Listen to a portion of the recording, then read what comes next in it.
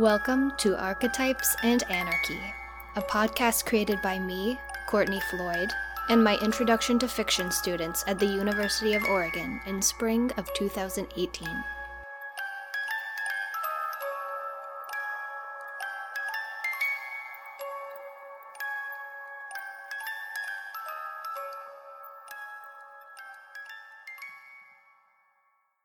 Episode 13. Rethinking The Little Mermaid.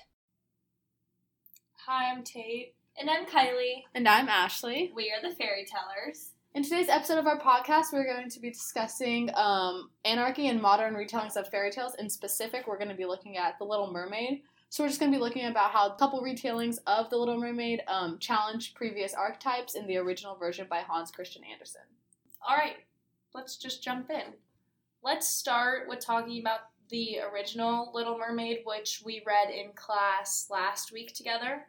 The original one is by Hans Christian Andersen. Yes. Okay, so at the beginning of the fairy tale, we learn that the mermaid has 5 sisters, I believe. Mm-hmm. She's the youngest. So she's the youngest, and when their grandmother made a rule that when they turn 15, they're allowed to go up to the surface of the water and explore. Which, just to say, just add into that, 15 is a very significant age because it's like showing like that's like the time when like a young woman turns into an adult, and it's kind of just like really symbolic of like the maturation process and kind of like a coming of age type of thing. 15 was cool for me because I got my permit, and that was a very it's kind exciting of like a time big in my age, life. right? So, yeah, when she becomes 15, she's very excited because all of her other sisters have gone up to the surface, and she can't wait. And she said before she went up, her grandma decorated, this is from the fairy tale, said, a wreath of white lilies in her hair, and every flower leaf was half a pearl. Then the old lady ordered 8 great oysters to attach themselves to the tail of the princess to show her high rank. So She didn't like that. she didn't like it, but it shows the high rank, and like another group did Little Red Riding Hood, and the red was a symbol of high rank as well. Right. So there's a little connection for us.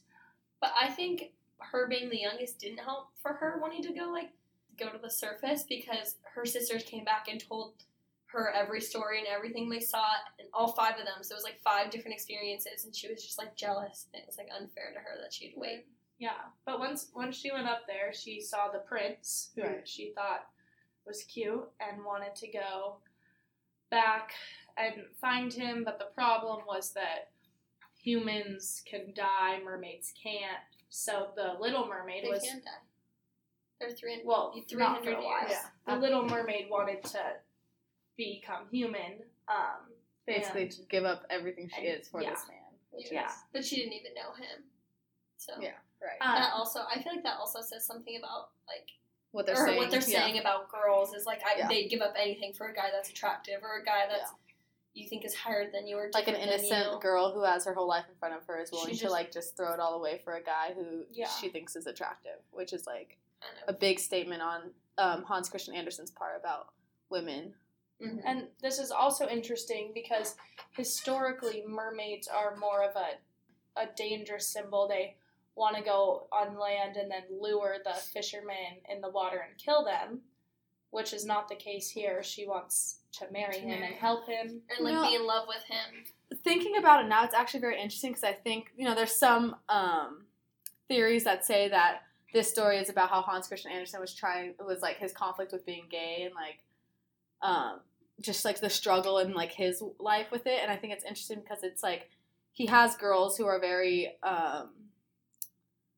vulnerable and like just easily willing to give up their life for a guy, and then but it's also a mermaid who is like historically known as being a very powerful creature. So it's interesting that he's making such a powerful creature be so susceptible basically to the male like influence, while at the same time making the lead male character kind of like he didn't really even like have a main part or anything. He was just kind of there, like, so it's very interesting. But I honestly think the dad had a more of a male part than the prince.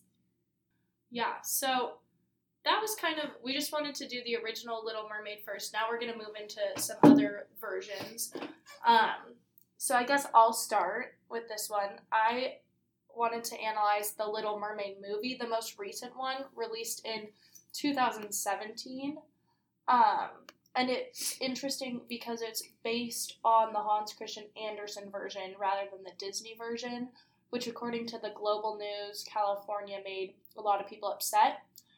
But, so this summary is from Global News California. I'm just going to read it really quick. So the story starts with an old grandmother telling her granddaughters the story of the Little Mermaid. Despite their young age, the girls don't believe in the story until their grandmother tells them a tale of her own. Years ago, a young reporter named Cam Harrison, who had failed to earn a living, sets out in search of a good story accompanied by his younger sister, Elle. They go to a circus and encounter a mermaid trapped in a tank. They are further amazed when the mermaid appears before them as a young woman with legs. The duo soon learn a prophecy about a little girl born on land, blessed with the heart of a mermaid. With this ancient prophecy come to life, they are further entangled in a sinister plot of a wizard who wishes to keep the soul of the Little Mermaid and convert it to power. So that's the summary. It's kind of interesting because they leave a lot of characters out from the Disney version, which people were kind of mad at. But it does keep a lot of the same archetypes, like the hero of the Little Mermaid, the kind of star-crossed lovers thing of the Prince and the Little Mermaid. Do you guys have anything to add About the 2017 version? I haven't seen it. I haven't seen it. I just bought it, actually. Well, that's just kind of a quick summary. But it kind of, if none of us have seen it, and we kind of like grew up with Little Mermaid, the I know the Disney 1989 one, I think kind of shows like it's probably not that good if none of us have seen it, and I didn't even know there was a new one out. Yeah, I think so a lot of that people says were upset something. about it because it was really different. Right. But Kylie, do you want to talk about Basically, when I was reading the original, the Hans original, Christian Andersen one? Yeah. I kept like imagining the Disney movie in my head over and over. I was like, wait, this happened in the readings. Oh, this happened in the movie, and I was just going over and over. And then there's times where I was like, wait, no, like I don't think so. But the summary of the one I read, it was the 1989 movie was she was 16 years old in the movie, so that's a different from the readings. But basically, it just summarizes that she was rebellious and fascinated with life on land. And in one of her visits to the surface, which are forbidden by her controlling father, King Triton, she falls for a human prince, determined to be with her new love. Ariel makes a dangerous deal with the sea witch, Ursula, to become human for 3 days. But when plans go away for the star-crossed lovers, the king must make the ultimate sacrifice for his daughter. So basically, I think near the end it said the dad made the sacrifice. I think that is huge because, like, I feel like that's really relatable, and I think my dad would do that for me. And, well, it's interesting that Summer brings up the star-crossed lovers thing, because that was a huge archetype amongst all of the but she also versions of the fairy tale. That helped her in the movie when she got her voice taken. That's also the friendly beasts archetype thing, where the animals help the mermaid get the prince, and then the star-crossed lovers, because one's human and one's hybrid, so their love is destined to be tragic. I also think it's interesting to look at how in the Hans Christian Andersen version compared to the Disney version, the role of the witch, the sea witch, changed from kind of like, in the Hans Christian Andersen version at least, she was kind of looking out for the Little Mermaid in a way that she was making, like, her give up her voice seem like you shouldn't be doing this. Like think about this. Like, yeah, exactly. But this her is a big sisters deal. also had to shave their heads or give up their hair. Right. But it just her. makes it's interesting that the sea witch in the Hans Christian Andersen version was almost trying to help Little Mermaid, whereas in the Disney version she was just the antagonist, like evil witch. For sure. Ash, do you want to talk about? Yeah, so I kind of looked into going away from like the Little Mermaid story itself. I was looking at another mermaid story. And back in I think it was like elementary school, 2006, Aquamarine. It was a popular movie ever. Yeah, very popular movie amongst like teenage girls. Came out, and it's basically a story about these two best friends find a mermaid, and the mermaid has like 3 days to fall in love, and then if she doesn't fall in love, then the two girls don't get a wish from her It's And a her very dad, I think her dad comes and gets her or something. Yeah, it's a very like basic plot line, but it was very interesting to look at some of the classic archetypes compared to this story. Like a classic archetype that you see throughout all of literature is kind of the girls playing like a ditzy role. Like if you notice like, in a lot, like if the you notice in a stereotypical lot blonde of exactly like if you notice in a lot of these stories, the Little Mermaid is like obsessed with beauty and like she's this really beautiful girl, but it never talks about her intelligence, never talks about like really much more than just her beauty. And it was very funny because in this movie, Aquamarine, she's kind of a ditz, like not, absolutely like kind of useless, blonde but beautiful, and she needed these two human girls to help her with everything. Like she didn't even know how to use like a salt shaker. Like it was but she knew a lot about like beauty and fashion. Yeah, and, like, exactly. This girl gave her like a T-shirt and she wore it like 5 different ways. Yeah, so like, it's a very stereotypical girl, basically. And so I thought that was very interesting to see that they kind of took away all the power. Like in the old versions of like literature, when it talks about mermaids are a very powerful creature, but it kind of took away all of her power in this. Like she didn't really have rebellious. She did fall in love with a guy, and she needed to fall in love with him. So it was very similar to both the stories and the because movies. she didn't. Actually, though, interesting though, because one of the main archetypes of many literature is like you fall in love with the guy, right? Yeah. But in this story, it's actually that ended up being like she had to find true love within 3 days, but her love ended up being her love with her friends. So it was very interesting that they challenged like the classic like male-female relationship by like a friendship more. Like it was like, oh, like she didn't find love with this guy. The love that she found was with her friends, and like that's what ended up like saving her in the end.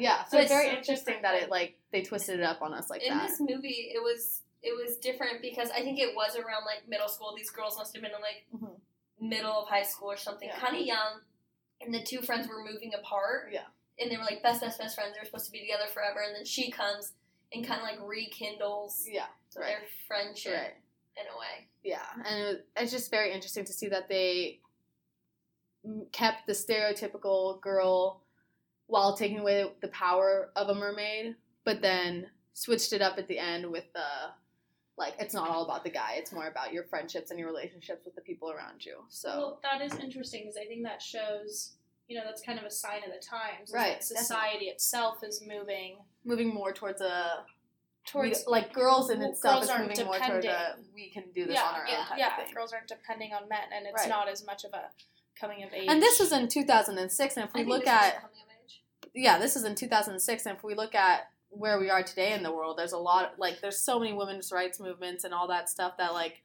just shows how, like, much women have, like, realized, we come to this realization that, like, you don't need a man. Yeah. But when we were younger, I think this was a well-liked movie because it was, like, in a way relatable, not as much as there was a mermaid in it, but, like, the whole high school drama, like, there was bullies, there was mean girls, there was like parties. I think it was more relatable, and then the mermaid, and then probably like the original Little Mermaid was more relatable to like our moms, who had to wait till they could go on a date until they're 15 or something like that. Or like to drive the car. We couldn't drive ourselves anywhere until So age. I just say, like, overall it's interesting that mermaids are obviously a symbol of strong femininity, but it changes over time. Of how they like attain that almost. And I think it's definitely worthy to point out, like, the original version by Hans Christian Andersen was, I believe, a lot about how he was struggling with the fact that he was homosexual and like how he just felt like he didn't fit into this world. And it's, if you really analyze the story, there's a lot of instances where it shows like how whenever the Little Mermaid walk, it was like painful, and so it's kind of like trying to fit into this world that doesn't really work with you and like trying to like conform. And I think it's definitely noteworthy to know that like a lot of these stories that we are telling are still have that same theme, like that they're like the writers trying to like for example in Aquamarine, it's like these girls are trying to be cool and popular, and they just like they're trying to be people that they aren't. It's interesting that I think that's the cool part about literature, especially fairy tales, is you can change them over time to reflect and you can change what's the going message on behind them. in today's culture to make them fit to the time, or else they Yeah. wouldn't, they wouldn't work.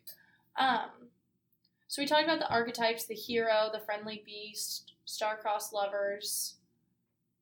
Talked about all that. Rebellious. Yeah. Kind of Her a being coming of age rebellious, story. Yeah. So overall, there's definitely a lot of similarities between all the versions, but like we talked about, they change with time. Yeah. I'd say the 2017 version is not a fan favorite. I think, honestly, if I had to pick now, I'd still say the Disney version from 1989. Yeah, just because I it's think it was more Quote, realistic. a fan favorite. I'll have to watch the 2017 one for I'll sure. let you guys know. And then, just the original focuses on becoming of age, where the modern ones, they do focus on coming of age, but especially with ones like Aquamarine, it's more about finding yourself, finding your friends, than Yeah.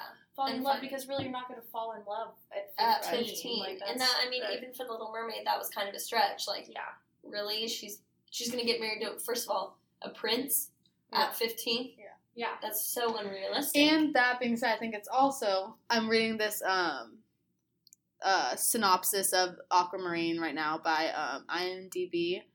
And it's interesting because they say right here, eventually it is not Raymond, the main lead character, that convinces Aquamarine that humans can love, but Claire and Haley, who are willing to give up their wish and their lives in the aiding of a friend. So it's like Oh, interesting that they cute. show that. Love that movie. Yeah, it's such a good movie. Cute. But it's just interesting that they Highly like recommend it. show that like it's becoming a woman doesn't necessarily mean You need a man. It means you find yourself and you find. But growing your up, I think people. that was Yeah. the standard. Was Oh, you yeah, need a definitely. man. Like, but now, for me at least, and I'm sure it is for you, that Right. my friends are way more important than a guy. Right, of course. And I think it's like I can at least speaking for myself say that like I always when I was younger thought of me being adult was me getting married. But like now I see it as me being adult is me getting a job and me Like, driving a moving car, into my own place by myself yeah. or like like being financially stable. So it's like graduating from college. I think it's interesting that like as you grow older, your meaning of being an adult changes. Yeah. And overall, mermaids are such a strong symbol of femininity and strength. They're used in so many advertisements today. Right. Starbucks uses the Oh, mermaid. yeah. Like it's Their still, logo's the mermaid. they still really have it's stayed influential. a lot. Right. Yeah, stayed a lot the same over the past 100 years. Okay, so now we're just going to go into a little bit of our individual analysis on different mermaids seen in pop culture today or like other types of mermaids or anything that we think are symbolic and necessary to be talked about. So personally, I'm going to go into the mermaids that are seen in the Disney movie Peter Pan. If you remember, Peter took Wendy to Neverland and got her to meet these like mermaids and they were like in love with Peter, so they didn't like her. And yeah, so one thing that I think was very I'm looking at a mermaids thing from Peter Pan on Disney Wikipedia. And it says, like, one of the first things about the personality, the mermaids appear to be lazy, vain, shallow, and undeniably mischievous in nature. So I think that's definitely something that needs to be talked about because, once again, we see that these mermaids are vain and seem to only care about their looks and their physical features. It says they are also fun-loving and rather amoral, having no sense between right and wrong. So it's definitely interesting because, once again, I think that the power to the mermaids is kind of restored a little bit in the sense that they are amoral. Like, they kind of can just do whatever they want. They mess with Wendy a bunch and, like, don't really care. They don't have any cares or troubles besides, like, their fear of Captain Hook. But, like, other than that, like, they kind of just are, like, these powerful women, like, better than any other woman. But then, of course, once again, when a man comes in the picture like Captain Hook or Peter Pan, they're either scared or like completely infatuated with him, which I think says a lot about the way that women and specifically mermaids, so beautiful women, are seen in society. Yeah, and like similar to like if you remember Tinkerbell and Peter Pan, they're jealous when another female is around Peter, so Wendy. And they don't, and like Wendy's of course a beautiful girl, so like that just like made things much worse for her, unfortunately. So yeah, like, I think if talking more about, like, just what happened during the time when Wendy met the mermaids, she was super excited to meet them, really, like, heard a lot of things about them, really enchanted by their beauty, always dreamed about seeing them, and then was watching them from a safe distance, and then they seem to, like, they start, like, playing with her almost, like, they start, like, messing with her hair and stuff, and, like, but, like, it starts off with them, like, Wendy just watching them, and they're just looking at their reflections. Like, literally all they're doing is, like, looking at themselves in the reflection of the water, which is, like, so shallow. Like, it's, like, just so ridiculous that, like, once again, these mermaids are seen as super vain. And, like, it, like, says, like, they seem to enjoy decorating their hair with random ornaments and adorning themselves with items. So, like, it's such a, like, materialistic, shallow point of view. And then... So then the mermaids end up seeing Peter, and they're super excited. They're like, oh my gosh, Peter Pan's here. We love him. He's really cute, all that stuff. And then they see that Wendy's there, and they, like, really mess with her. Like, they try to get Wendy to swim with them, but then they pull her into the water. Like, it's just, like, really mean girl stuff. So, like, I think it's, like, very interesting to see that, like, whereas in the Aquamarine story and, like, the Little Mermaid story, the mermaids are seen as very nice and, like, good, innocent girls. Whereas in this story, the Peter Pan story, they're, like, the mean girls who, like, mess with the nice, innocent girl and, like, kind of, like, make her feel, like, bad about herself and make her feel like she doesn't deserve to be with Peter Pan and all this stuff. So, yeah. And, like, oh, it's interesting also because Peter stops, it says in this, summary, Peter stops her in time, telling her that they were only having fun, to which one mermaid casually replies that they were, quote, only trying to drown her. Like, what? Like, like, it's just like, whoa, like, they're only trying to take her life. Like, it's like they're seen as these very, yeah, exactly, like, these very, like, mean girls. And, like, I think that's also very telling of, like, it's another typical coming-of-age story because Wendy, the main character, has to go through this adversity and, like, deal with all these people not liking her, and then comes out in the end strong or whatever. Like, she ends up with Peter or whatever ends up happening.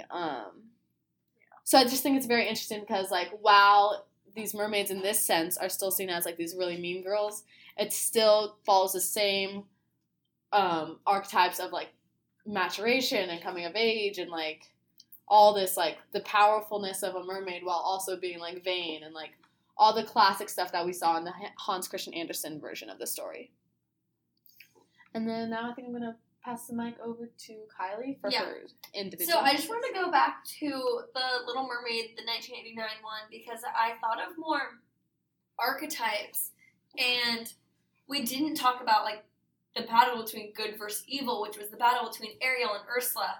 And throughout the movie, like, Ariel's so, like, good-hearted and wants nothing but the best for, like, herself, and Ursula just wants to take it all away from her and wreak havoc in her life, and it's just, there's, like, an archetype right there. It was just the good and the evil, and it's kind of like the light versus the darkness.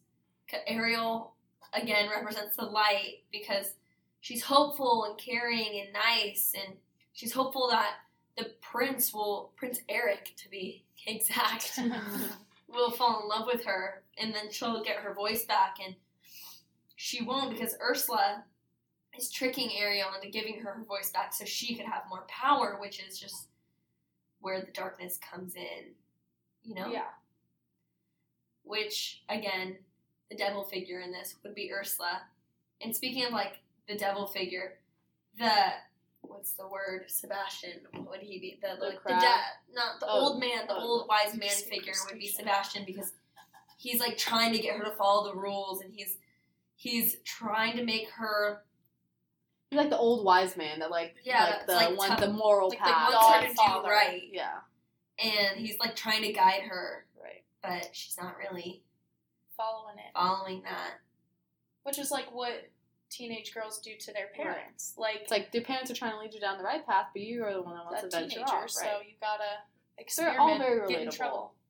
Yeah, especially with the whole being 15 kind of coming of age thing. Exactly. That's part of it. Finding your adulthood. Yeah. Do you have anything else you want to say, Kylie? No, I just think, the main characters are really important archetypes. Yeah.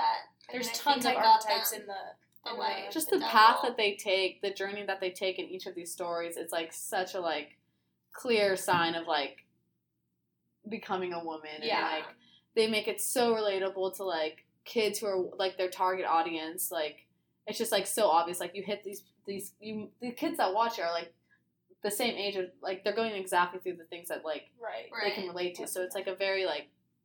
That's why I think that a lot of people didn't like the newest movie that they made is because it wasn't as relatable as the first Little Mermaids were. I agree.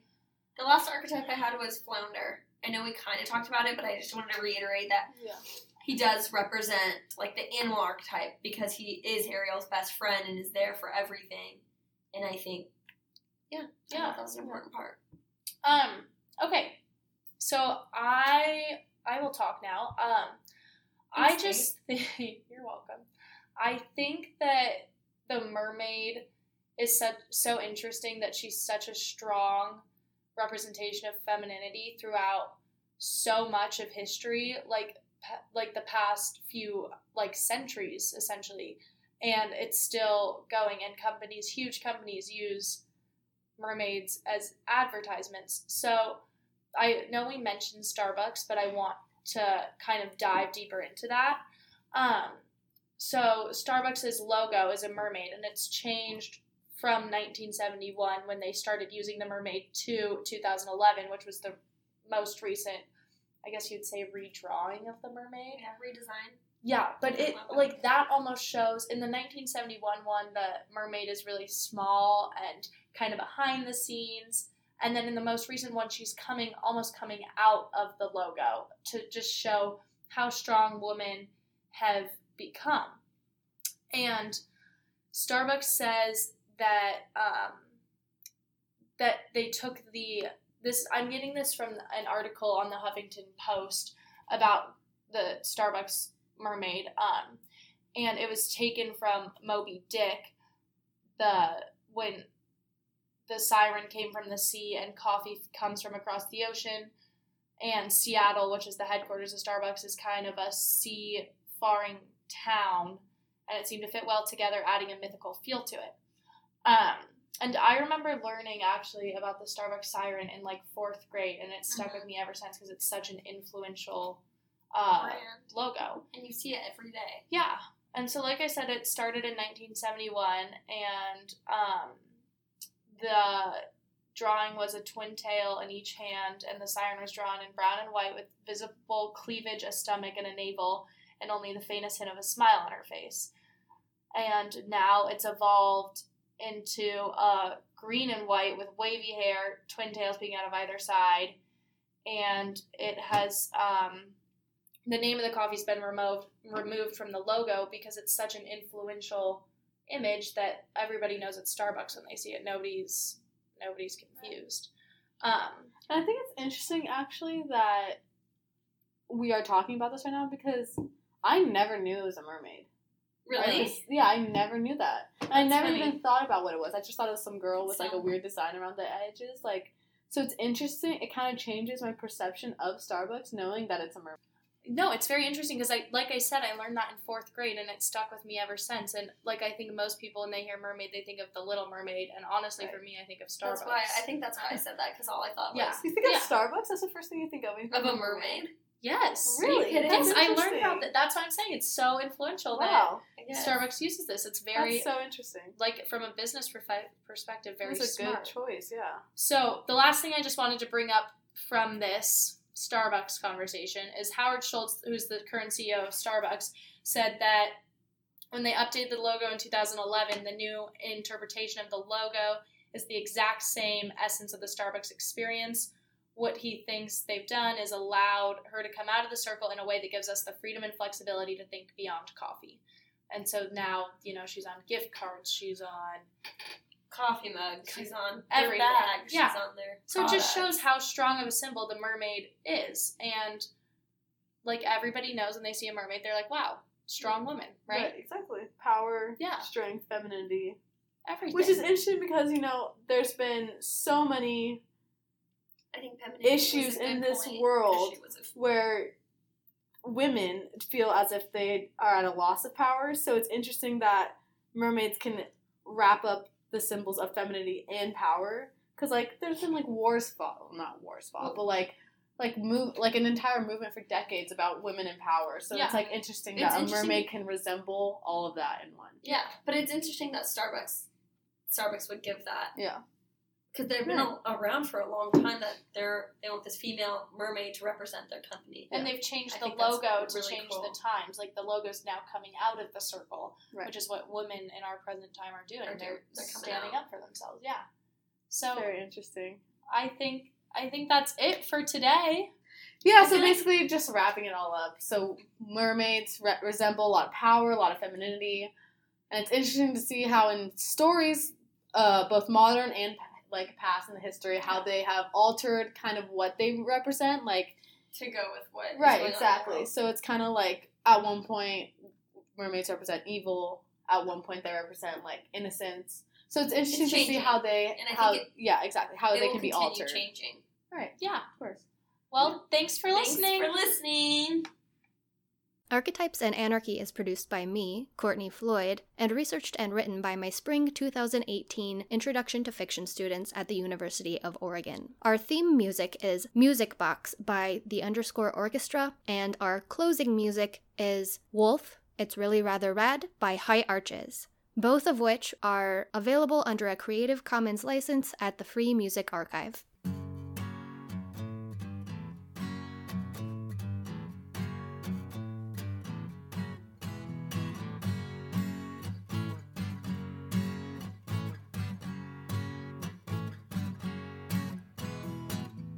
Hear the sound of the wolf that lives in the woods, that comes to my back door from time to time. Shake the hand of the sun that burns above, reaches down over everyone. Got your Jekyll and Hyde, your monster inside, pouring water over your fire.